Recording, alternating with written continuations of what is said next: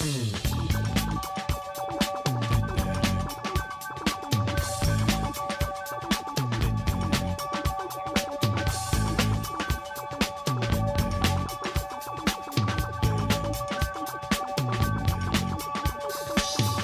may find yourself living in a shotgun shack, and you may find yourself in another part of the world, and you may find yourself behind the wheel of a large automobile, and you may find yourself in a beautiful house with a beautiful wife, and you may ask yourself, well, how did I get here? Letting the days go by, let the water hold me down. Letting the days go by, water flowing underground into the blue again. Hey, how's it going, everybody? This is Chris. Welcome to episode 213 of X-Lapsed, where this is our June finale. This is the last book in our X-Lapsed short box until the next shipment arrives, probably in the next, week and a half or so. But this is going to do it for original recipe X-Lapsed for at least a little while. Now, we are, of course, still at the Hellfire Gala, where we will be for, the next many episodes. So let's get into it. At least it's Hellions Day. That's always a good thing, isn't it? It is Hellions number 12. This had an August 2021 cover date. The story's called Gate Crashing. Written by Zeb Wells with art by Steven Segovia. Colors by David Curiel. Letters VC's Ariana Marr. Designs Tom Muller, head of X's Hickman. Edits Amaro, Basso, White, Sobolski. Cover price $4. This one went on sale June 2nd of 2021. Now we open with our Hellion VIPs preparing to attend the Hellfire Gala. Now, only Mr. Sinister, Kwannon, and Havoc seem to have been invited, and the rest of the irregulars just sit there and watch. Now, it's worth noting they don't look all that bummed out, or like pouty about not getting invites, and, they're probably right to feel that way.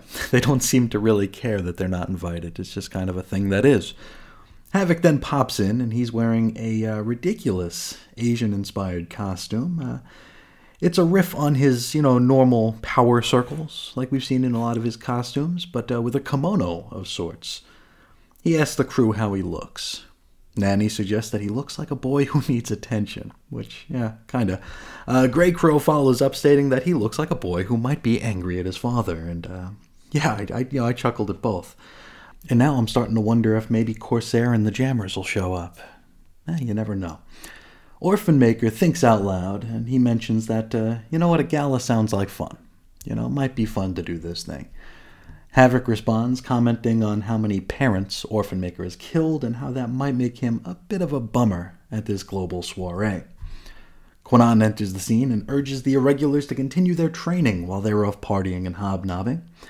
And Kwannon is wearing a dress with a neckline that plunges below her belly button, like well below her belly button, and is adorned with pink flowers of the perhaps psychic variety. And this really is a low plunging outfit here. She might actually be able to give birth through the gap if she needed to. So I wonder if we can let Jim Lee off the hook now for his Nympho Ninja costume just yet. Now, whatever the case, Grey Crow really seems to like what he sees, basically because he can see most of it. From here, our double-page spread of roll call and cred, our characters are what they always are. It's Havoc, Orphan Maker, Nanny, Wildchild, Psylocke, Empath, Grey Crow, and Mr. Sinister. Now, Sinister, Alex, and Kwannon leave the irregulars behind to head to the gala. Wildchild and Orphan Maker have a wrestling match, while Empath and Nanny look on. Grey Crow downs a bottle of some sort of booze before declaring that, you know what, screw it, invites or no, they're gonna go to the gala. And so, off to the gala, they and we go. Once there, we see Mr. Sinister chatting up Captain America and Iron Man. And in a wonderfully cute bit, he asks them which one is which. He's like, I know I'm talking to Captain America and Iron Man, but which one is which? He claims to not own a television, and so he's not sure. Betsy and Kwannon have an awkward bumping into. I think, but I can't be sure, but these two might have a history, maybe. I don't know. Havoc is also being awkward. He's appealing to the slot machine vomit victim, Professor X, to see about getting Madeline Pryor resurrected. And he kind of gets brushed off. Xavier tells him he ought to hang out with his friends, the party-crashing Hellions. Leave me alone, go be with your people. Which, wonderfully classist on this mutant island. Then we've got Nightcrawler. At least I think it's Nightcrawler. I'm sure it's Nightcrawler. It's just not a good take on him visually. He rushes over to the Hellions to drunkenly tell them that they've been on his mind a lot of late. And well, in fairness, he did provide the mostly blank quote pages for the first 10 or so issues of the series, right? From here, we shift back to Mr. Sinister, who's now schmoozing with Thor and Black Panther, and he's sharing some trademark sassy banter with them. It's all very fun. Then Nanny wobbles up, which once again freaks the hell out of Sinister. This never, ever fails to get me. It's just like Sinister with like one leg up going like, ah! It's very, very funny. And it's like low-hanging fruit here, but it gets me every single time. Nanny then fills T'Challa and Thor in on how Sinister is an abductor, an abuser, and a murderer of children. Sinister frantically tries to do a little bit of damage control here by asserting that, that was a different version of Sinister that did all the nasty stuff. That was a bad one, not me. Don't worry about it. I'm a good guy. But by now, his chatter pals have excused themselves to go mingle with other partygoers, so the conversation has been ruined. We jump over to the bar, where Grey Crow joins Kwannon for a drink. Then, Quentin Quire wanders over to bounce John and the rest of the irregulars out of the party. Kwannon says that the entire team of the Hellions are her +1. Quentin kind of balks at this before Kwannon threatens to tell Phoebe Cuckoo what QQ really thinks of her dress. I'm not sure why this would be an insult to Phoebe necessarily. These awful designs are all jumbo carnations, and really, who cares if his feelings are hurt? He's a real crappy designer, isn't he? Look at these costumes. Whatever the case, this works, and Quentin leaves them be. He says Phoebe's dress is a little too Nurse Ratched. I'm guessing from One Flew Over the Cuckoo's Nest, which I've never seen. I'm sure that's a surprise to everybody listening. And I suppose I could just say we've all got our fetishes or anti-fetishes, so whatever. Next up, we join Wildchild, who has just gotten a glimpse of his ex-lover, Aurora. Now this, if you're not aware, goes all the way back to some early 90s Alpha Flight, which, tell you what, I'm kind of surprised would ever get a reference in a current year book, because that's kind of a deep cut. Now, at the time, in the early 90s, Wildchild was far less feral and not quite as scary looking. He was more of a normal, handsome 1990s hero of sorts. Now, he approaches Aurora in an attempt to reconnect, but she resists. Nothing personal, right? She just claims that back when they were together, she wasn't in a good place, and she would really prefer not to revisit that. She doesn't want to remember that part of her life so much. Nothing personal against Kyle. It's more, it's one of those, it's not you, it's me sort of things. From here, info page.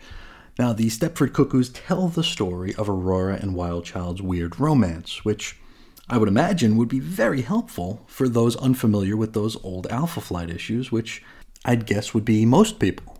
This is a pretty deep cut. Great use of an info page here. Really, really good stuff. We jump back to comics, and it looks like Havoc is trying to, work out a deal with a pimp. Oh, wait, that's Magneto? Oh, come the F on. There's no way Magneto would be seen in public wearing a flamboyant pimp outfit. Okay. Anyway, Alex is once again appealing for Madeline Pryor's resurrection. Magneto blows him off just as Polaris wanders over. Magneto fills her in on the Maddie chat, assuming that Alex just wants his ex-lover back. Now, Alex denies this. Claims it's more about him really wanting some clarity on the situation, which, we'll talk about that in a little bit. Anyway, Lorna drags Alex away to get a drink. Speaking of drinks, back to the bar where Grey Crow and Kwannon are talking about... Okay, 3 guesses as to what or who Kwannon might be talking about. Anybody?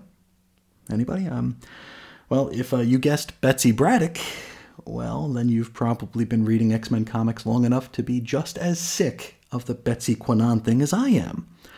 Now, Kwannon reflects on having that masterminded dream over the past few issues where she killed Betsy every single day for 30 years, which evidently got a lot of anger out of her system. So, can we maybe never ever mention it again? Or at least take a few issues off? Maybe?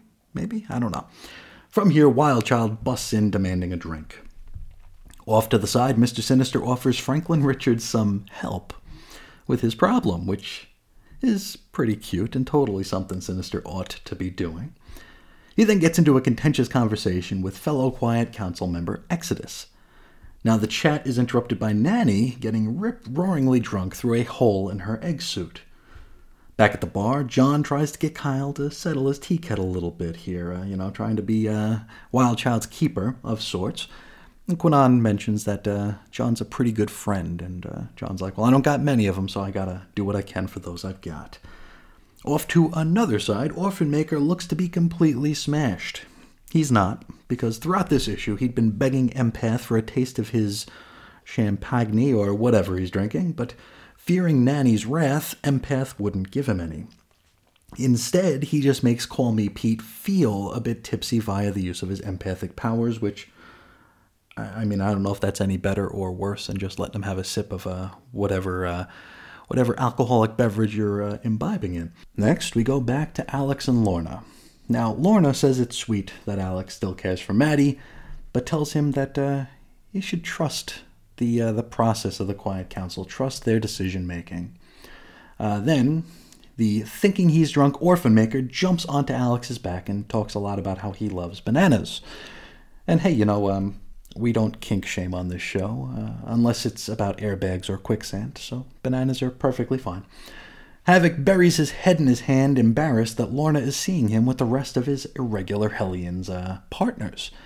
And he mentions, Lorna says, trust the Quiet Council, right? Which seems like something that a lot of the better connected Krakoans might say, those who are not in bad positions, those who are aesthetically pleasing, those who are the top of the upper crust of Krakoa. We've talked a little bit about this during our New Mutants conversations here, that it looks like there's a bit of a class system here, right? So Alex, he's saying, you tell me to trust the council, but how can I trust a group of people who decided to put me with the Hellions, right? Havoc and Wildchild, Havoc and Orphan Maker, Havoc and Nanny, Havoc and Greycrow, Havoc and anybody on this team. It does seem weird, right? It would stand to reason that Alex would be like, why would you put me with these loonies? There has to be a reason for this, and how can I trust the people who aren't telling me the reasons for this? From here, we jump over to Sinister.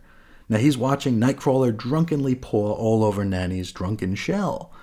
Now, he's babbling about his new Way of X culture, which, I can't wait to read more about in the Way of X chapter.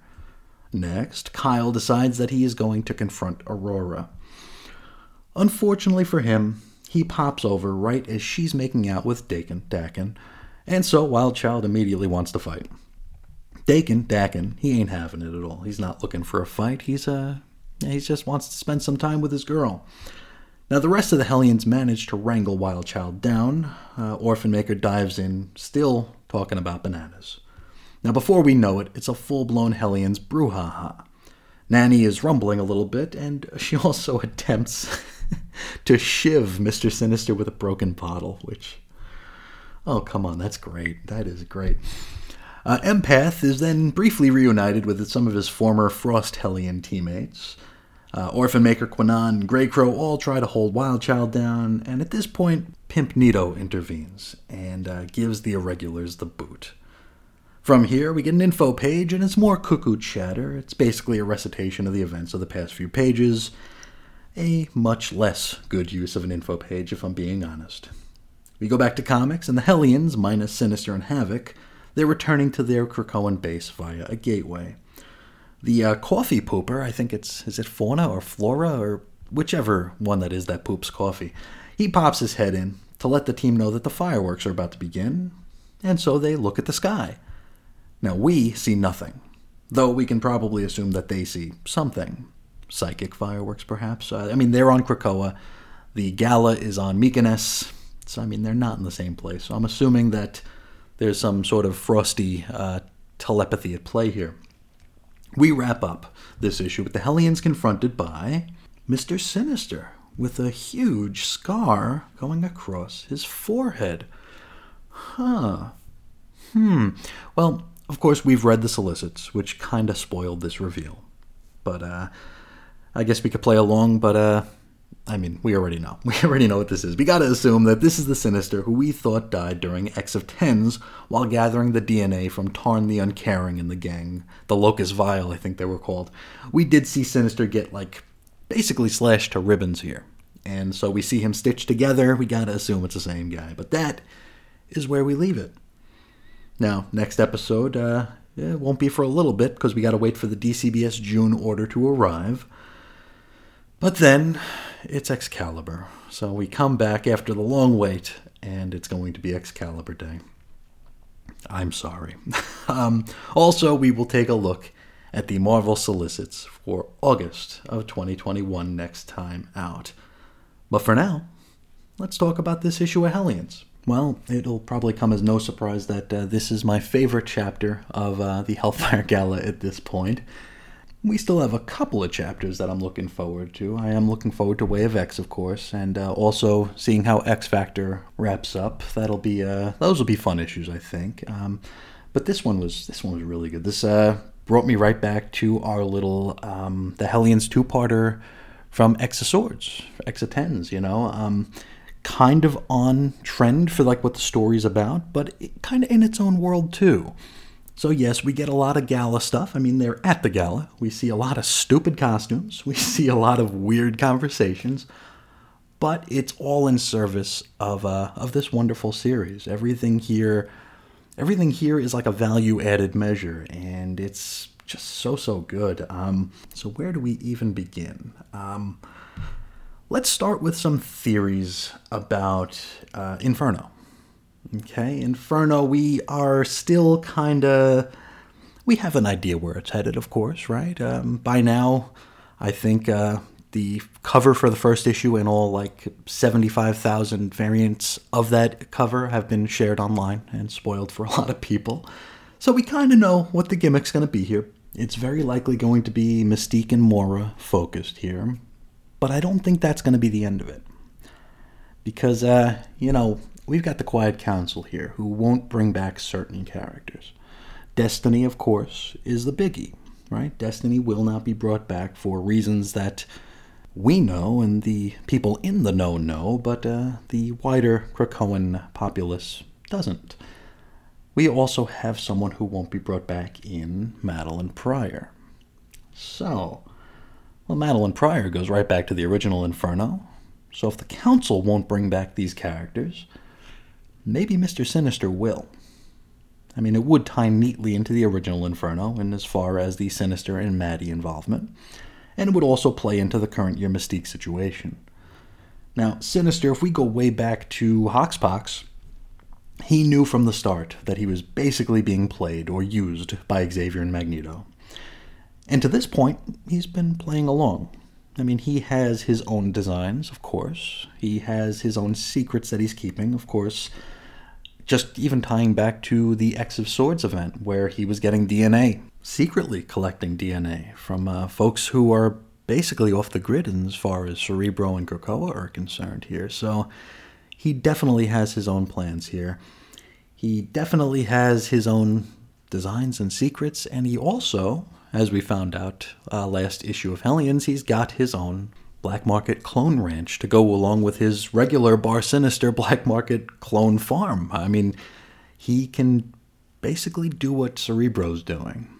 So I do wonder if Sinister and Madeline are going to play into this Inferno thing, which on one hand makes me very, very happy because I think that's a very interesting story to play with. On the other hand, this might just be me, but I think that kind of spells the end of this series. This series will all have been in service of setting up the Inferno event, or setting up aspects of the Inferno event. Which, if we go back to the original mission statement of the Hickman era, it was that, and I don't remember where I read this, but I've read it several places. I don't know if this is like a game of telephone or if this is actual legit information, but before the initial sales figures came in for the Dawn of X books and before the COVID hiatus, the original plan was for shorter ongoings. This is Marvel, so that's kind of just the way they do comics these days. But I remember reading that each of the flagship series were only going to go about 10 to 12 issues.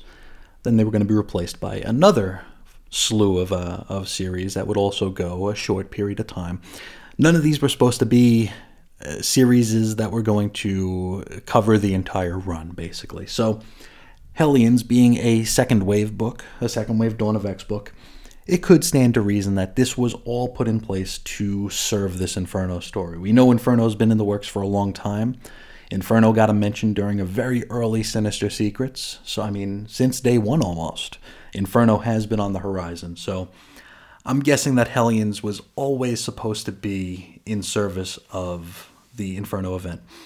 Which, if it can fulfill its mission statement, that's fantastic. Though, I'm wildly speculating here. If this book does go away, I will very, very, very much miss it. But at this point, if the theories I just floated play out in any sort of way, I don't believe that Hellions will make it through Inferno. Now, sticking with Maddie for a bit here, we do get Havoc going to two of the biggest movers and shakers on the island to ask about her resurrection. And I like the way that they play this off. Because, you look at Havoc, and it's easy to write him off as being unstable and also lovelorn, right? They can excuse the questions. They can dismiss his questions as being fueled by emotion rather than logic. So Xavier can be like, yeah, dude, you're just hurting. You just want your ex-old lady back, right? Magneto can basically say the same thing. You just, you miss your girlfriend here. You want her back. Which is great because it purposefully ignores the root of Havoc's concern and his question here. And when Lorna drags him away, and she even tries to lampshade it and kind of prop him up a little bit by just suggesting that it's really nice of him to want Madeline brought back. And he stops and he thinks and he's like, that's not even really it. I just want an answer. I want to know about the process. I want to understand the train of thought. I like that a lot because it's not something that is immediately evident. Because, even us reading it, we just saw him bang a robot version of Madeline Pryor. We saw him in his bondage gear. We saw him in basically as a lovesick, submissive lover. So even us looking in, we see it as being more emotional or carnal, I suppose. But he kind of pumps the brakes on that. And he's like, no, I just want to know the reasons. I want to know what's what. And Lorna's reply that, hey, the Quiet Council makes their decisions and we should just trust them to do so. Another really, really good bit here because it just makes Havoc realize, how can I trust these people who have put me in this group? We don't know why he's there yet. Right? We've got a few theories. Maybe he's in there as a mole. Maybe he's in there with some sort of subconscious suggestion where he's going to be the Quiet Council's eyes and ears, maybe keeping an eye on Sinister. We don't know. We don't know. We also don't know if Havoc has any sort of darkness in him. We did see him kind of flip out in the first issue of this series where he almost killed a human. So, that's dicey, of course, especially with the Krakoan commandments. But at the end of the day, if we were to slide Havoc into the X-Force book and he did the same thing, he'd be getting a commendation rather than being paired with the rest of the former villains and irregulars in the Hellions. So he wonders how he can trust the Council, and he certainly doesn't trust the Council in as far as not bringing Madeline Pryor back. It's all very subtly done. Really, really good stuff here. What else we got? We got Wild Child and Aurora, which, basically, not a whole lot to talk about there. We saw what we saw. I love that it's a callback to a not often mentioned run of comics. Those early 90s Alpha Flights, they're certainly they're certainly not the greatest. And I would assume a lot of folks who, even folks who are familiar with Alpha Flight, probably don't know a whole heck of a lot about that era. You talk to folks about Alpha Flight, it's usually the Byrne stuff, right? That's usually what we all kind of know inside and out. We might know some of the early Jim Lee stuff, even though those stories were a little body horrorific and weird. But for the post-1990s stuff, outside of issue 106, of course, you don't really get too many callbacks to that. So that was really, really cool to see here. I like that Dakin is showing some maturity and not really wanting to throw down, where Wild Child is just...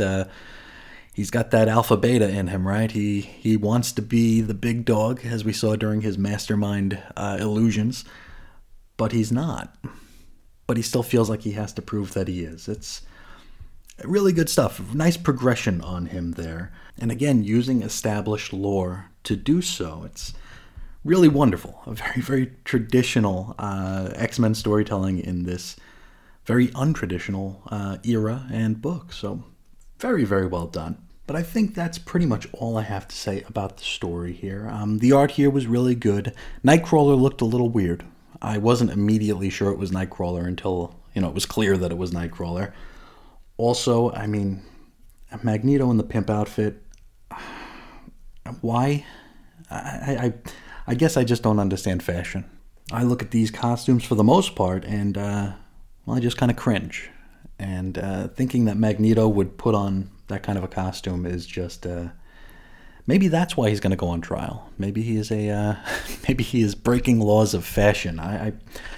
Maybe he kills Jumbo Carnation for making him look like a damn idiot. I don't know. We'll see when we get there. But that's all I got to say about this wonderful issue of Hellions. But before we cut out of here, we do have some mailbagging to do. We're going to start with Damien, who's talking about Marauders number 19. He says, I've exhausted Marvel Unlimited, so I'm back to in the future listening to episodes about comics that I actually bought. I'm really not enjoying the Madripoor storyline in Marauders. I want to see them swashbuckling around the oceans, not constantly on one island. Amen. Amen. When Marauders was launched, and I was kind of on the fence about even buying it in the first place until my X-Men completionism kicked in and it was like, okay, yeah, it's an X book, I gotta get it. So when I did, I was immediately brought in with the idea that this was going to be a more globe-trotting sort of series, where we were going to get stories all around the globe, right? We were going to get stories in every little island, every little country, every big country, just all over the world. This was going to be like the international book where we're going to rescue refugees, broker some black market deals. We're going to build the melting pot of Krakoa. I thought it was just going to be really fun. And then here we are 2 years into the run, and it's all Madripoor. It's underwhelming.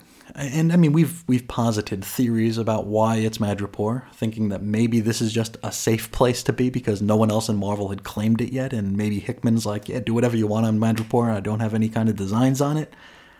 I don't know. It is disappointing, though, because I feel like we're leaving a lot of money on the table. We're selling the premise of Marauders short by, it's not even about, like, the high seas, right? It's not even about the boat, really. It's just, like, they're on Krakoa or they're on Madripoor, with very, very little otherwise. It's unless they're guest starring in another book, where we'll just see them, like, bobbing on the surf, Who knows? Now, Damien continues. The most interesting part of this story was the choice of the Morlocks and your fake-ass comics history on Bliss. I was there for that original Morlock storyline with Jean's tentacles and the rotating artists, but I was not familiar with any of the other appearances. Well, thank you. I had fun doing the Bliss research there. For folks who might not have listened to that episode or who haven't heard anything with a fake-ass comics history segment in it, I just take a look at some of the lesser-known characters when they pop up in the books to give a little bit of a bio, a little bit of an introduction to them, and also kind of jog my own memory. And actually, in the case of Bliss, educating me entirely on a character's maybe short, tiny backstory. Bliss was a Morlock, of course, with Mask, and I know I've read the issues where she first appeared. I just couldn't remember them for the life of me, and I actually wouldn't have even known that this was the same character until really stopping to think about it. Damien continues, Claremont seemed to like the body horror and alien references. See also The Brood. So you can see where he got Bliss from, but I'm amazed that anyone thought to bring her back. Having said that, isn't it interesting that the group of Morlocks who were selected were mainly from the era where Mask was the leader of the Morlocks? That must be leading somewhere. It could be. It very well could be, unless they just saw them as, these are the people who would follow Mask. And we have Mask in the story, and we do need to have some folks with him, so they just did a little bit of their due diligence and decided to, put them back together. I don't know that Mask has any sort of designs on usurping any sort of power. He seems kind of content, right? He seems kind of happy to be the miracle surgeon at the Moira MacTaggert General on Madripoor, and also being kind of the leader of the Rio Verde sect of Morlocks. So I wonder. Damien continues, as for your discussion of Sabretooth's fate and the Morlocks' knowledge of it, I'm not surprised that the Morlocks know where Sabretooth is at all times. He's pretty much their arch enemy. Don't forget the two Liefeld guys you mentioned first appeared in a Sabretooth story. Now that's a reference to people knowing that Sabretooth is in the hole. I questioned whether or not people would know about that. Even people on Krakoa would know about, the Krakoan phantom zone of sorts. And I still have trouble reconciling that in my head, that they would know about that and they'd be okay with it. It's, I hate using the term slippery slope because I feel like it's like kind of a go-to for us fake-ass intellectual types, but Sabretooth, arch enemy or not, you see him in the Phantom Zone, and you might be satisfied with that as an enemy of his and as someone who fears him or has a contentious history with him. That might give you a bit of satisfaction or a feeling of justice, but the rules of Krakoa are so nebulous and so on a case-by-case basis that you might worry about being in those shoes yourself, right? What happens if you don't have friends in the right places and you do something wrong, and suddenly you're Joseph K. from The Trial, from Kafka, you're just arrested and put into stasis, and I don't know. I feel like if the Krakoan Phantom Zone was widely known, there would be a bit of an uprising. There would be some sort of a confrontation or a boiling point. I think it was in the Black Cat two-parter we looked at where she mentioned something about the Krakoan hole, and it was just like, how does someone who doesn't even live on Krakoa know about it? It seems, I don't know, I'm guessing that it's probably editorial oversight, or just maybe not thinking too hard about it. Like I mentioned, I spend way too many hours with each of these books every single day, so it's likely that this is a Chris problem or an X-Lapsed problem where I'm just kind of mulling over and nitpicking some details that perhaps I ought not because it's only spoiling the fun. Anyway, Damien continues, I also don't understand why being in a sewer made Kitty sick. She spent a lot of times in sewers and old stories and seemed perfectly at home. Yes, she was sick when she first visited the Morlocks, but that was due to plague or pestilence rather than disgust. Also, she surely phased through any microbes. I mean, I think the entire X-Men lived with the Morlocks after leaving San Francisco when Freedom Force first appeared. Are they trying to convince us that Madripoor has worse sewers than New York? It seems unlikely. Well, the sewers of Madripoor are lawless. The toilets of Madripoor are lawless. So maybe the lawlessness has something to do with it. Who knows? Damien continues, by the way, I like to imagine that the Fire and Ice sculpture was a series of tableaux from the romance novels Pyro used to write back in the 1980s. Is there any consensus on who they were dragging with the Fire and Ice stuff? I'm choosing to believe that it's aimed at George R.R. Martin and not the Giffen and DeMatteis. I'd almost forgotten about the Fire and Ice sculpture here. This was the distraction tactic that the Marauder pulled to get the UN boats to not notice that Kitty was diving into the drink. And I mentioned that it was weird that we didn't get to see what these sculptures were, and automatically assumed that it was something pornographic, because why else wouldn't we see it? Gotta assume that could have been a very fun page for, I think it was Matteo Lolli to draw and for us to look at. I guess that's just another item for our X-Men Unsolved Mysteries Usenet posts. So we'll maybe one of these days we'll find out, but probably not. I'd like to thank you so much for writing in on that, Damien, and for time traveling to keep up with this show. It really, really means a lot. Next, we've got a letter from Jesse regarding the Hellfire Gala. And it reads, "Good afternoon, Chris. Please wake me when the gala's over." And that's it. I will do my best to remember to wake you up once the gala is over. I believe we still have 9 parts. It was 12 total, right? And I'm guessing that the Children of the Atom issue will be tangentially related to the gala. At least we'll probably get a mention of it. So, yeah, I guess we got like 10 parts left of the Hellfire Gala. So, yeah, I will remember to wake you when it's over here. But joking aside, I am very much looking forward to this being in the rear view. In part because I'm over it. In part because all of the big bits of it have already been spoiled hundreds of times online. I tell you, it's hard to keep up with correspondence to other shows and other people in the X-Men fan community when I have to kind of hold my hand over my phone screen so I don't see spoilers. I don't know what people are talking about, so I'm kind of out of the loop there. And yet, I've still been spoiled on basically everything that's going to come out of this. So, anyway, that's all for the mailbag today. As this is the June finale, we're going to take a look at some sales charts here. Now, these are coming to us from our friends at Comicron, of course, and they're for March 2021. As with the past several, we do not have shipped numbers. All we have is the rankings. So we know that a book is number 1, but we don't know how many books number 1 shipped/sold.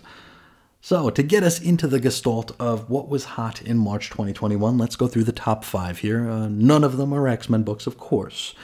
Now, number 1 is Berserker, the Keanu Reeves book, which is really no surprise. That came from Boom. It's the first issue. Boy, that was just everywhere. Everywhere except for my house. I did not buy it. So that is number 1. Number 2, Alien number 1 from Marvel. 3, Joker number 1 from DC. 4, Amazing Spider-Man number 62, of course, from Marvel. And finally, number 5 is Batman 106 from DC. So we love our number 1s. We love it when celebrities slum in comics. We love our licensed comics. It's a different world from where I grew up in. Very, very strange. Oh, except for the number 1 thing. We always loved ourselves some number 1s. Now, let's get into the X books proper here. And we're going to start with one that we didn't cover and won't cover on this show. But for completionist sake, I'm going to include it. This was Demon Days, number 1. This was the 10th best-selling book of the month. And that goes to show that with any sort of marketing push, Marvel can sell, or at least ship, anything. And despite the fact that I think this is up to its 3rd or 4th printing now, you could go to any comic store in this nation and probably buy about 50 first prints of this very issue because, boy, I mean, if comic shops were to stack their unsold copies of this in one part of their store, it would probably break the foundation.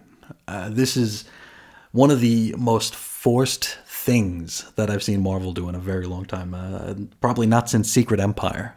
I have not seen anything quite this forced. Demon Days, you could buy oodles of them. And I would guess that in a few months you'll be able to get them for $1 or less a piece. So if you have any tangential interest, I guess you can get it on Unlimited, or you can wait a month or two until they show up in the quarter bins. Now, for books we actually do cover, everything went down.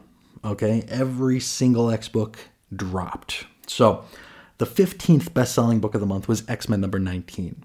Now this drops down 7 slots from 8. It was the 8th highest selling book in the February charts. Number 22, Children of the Atom number 1, which had a healthy bit of marketing behind it and a lot of curiosity. So I don't know if that's a good number, if that's a shockingly high number or a shockingly low number, considering all the oomph that went into it.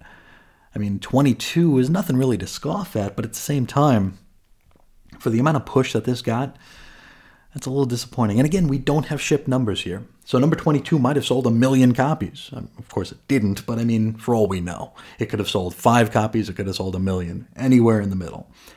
Book 35, X-Force number 18, which dropped down 3 slots from position 32. Number 40, a book we don't cover here, but did drop, X-Men Legends number 2. Not a bad drop. It went down 29 slots from number 11. Of course, the first issue had a lot of press behind it, a lot of curiosity, so X-Men Legends number 1 being the 11th highest selling book, well, that might put Children of the Atom being number 22 in a perspective a little bit, but a healthy drop from 11 to 40, but not at all unexpected. What was kind of unexpected was our 61st best-selling book, Sword number 4, a King in Black tie-in.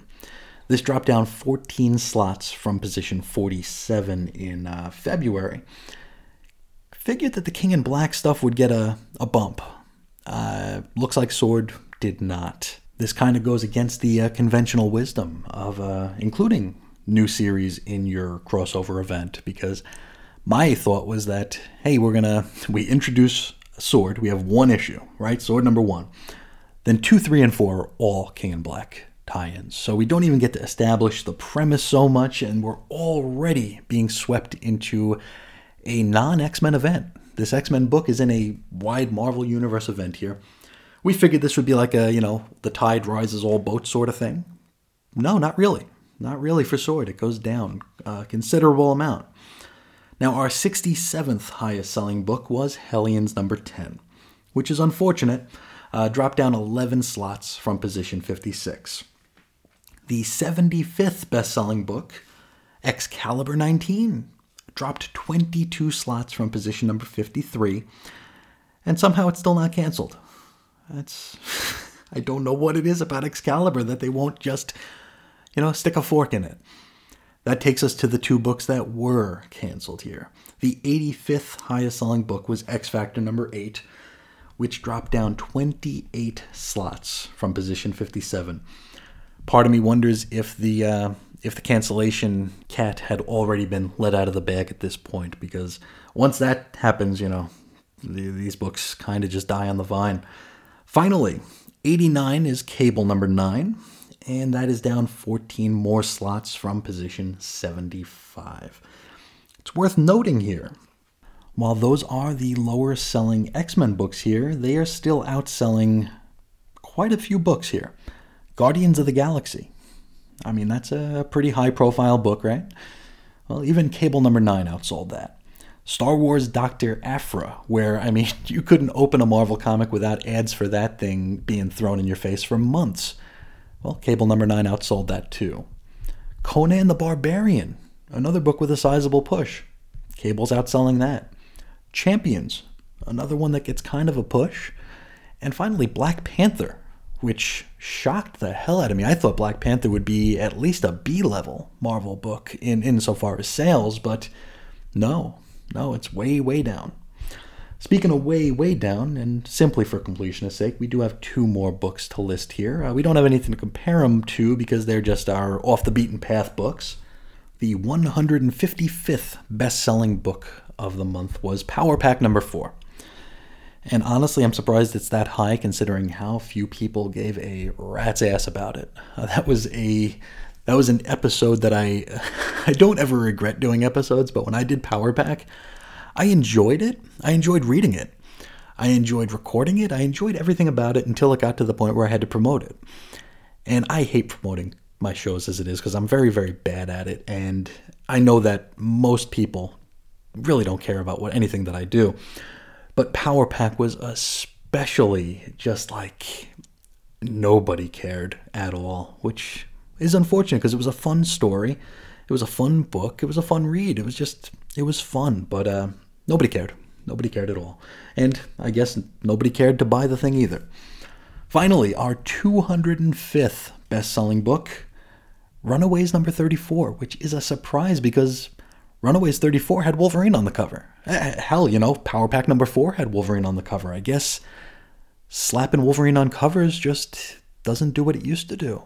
Then again, these are shipped numbers that we're gauging here, I suppose. So for all we know, they didn't even have pictures of the cover when comic shops made their orders. And it's like, oh, it's Runaways, it's Power Pack, ain't nobody going to buy none of that, so let's order very, very few. But that will do it for our look into the sales charts for March 2021 here. I'm curious to see how the Hellfire Gala helps to raise numbers. I would assume it's going to raise numbers because I doubt this downward trend will continue that much longer before things start happening. I don't think I've ever seen a month where every single X book has slid down the charts. And again, we don't have ship numbers, so they might be shipping the same amount. It might just be that other books are shipping more. It's really an unfair comparison or analysis for me to give, but with the information we have, this is all I can do. But that will do it for the sales charts. That'll do it for the episode, and that'll do it for this run of Original Recipe X-Lapsed episodes until the next DCBS package arrives, which can be as early as the first week of the month, or it could be as late as the third week of the month. You just never, ever know. But in the meantime, if you'd like to get a hold of me, you could do so very, very easily. I'm a very lonely person, and I like to talk. So you can find me on Twitter at Ace Comics. You can find me on Instagram at 90sXmen. You can shoot me an email over to weirdcomicshistory@gmail.com, or you can give me a call at 623-396-JERK. That is the X-Lapsed voicemail hotline thingamabob. For blog posts and show notes, you can head to chrisisoninfiniteearths.com. You can chat us up on Facebook. The group is 90s X-Men. And finally, for all your Chris and Reggie Comics commentary listening needs, you can head to chrisandreggie.podbean.com. And while you're there, if you like what you hear, or at least appreciate the effort that goes into it each and every day, I would love for you to spread the word, share the show, tell a friend or two, maybe even leave a nice review for me. I would really, really appreciate it. It would really help the show. But with all that said, I'll let you get on with the rest of your day. I would like to thank you so much for allowing me to spend a little bit of time with you. And until next time, as always, I'll talk to you again real soon. See ya.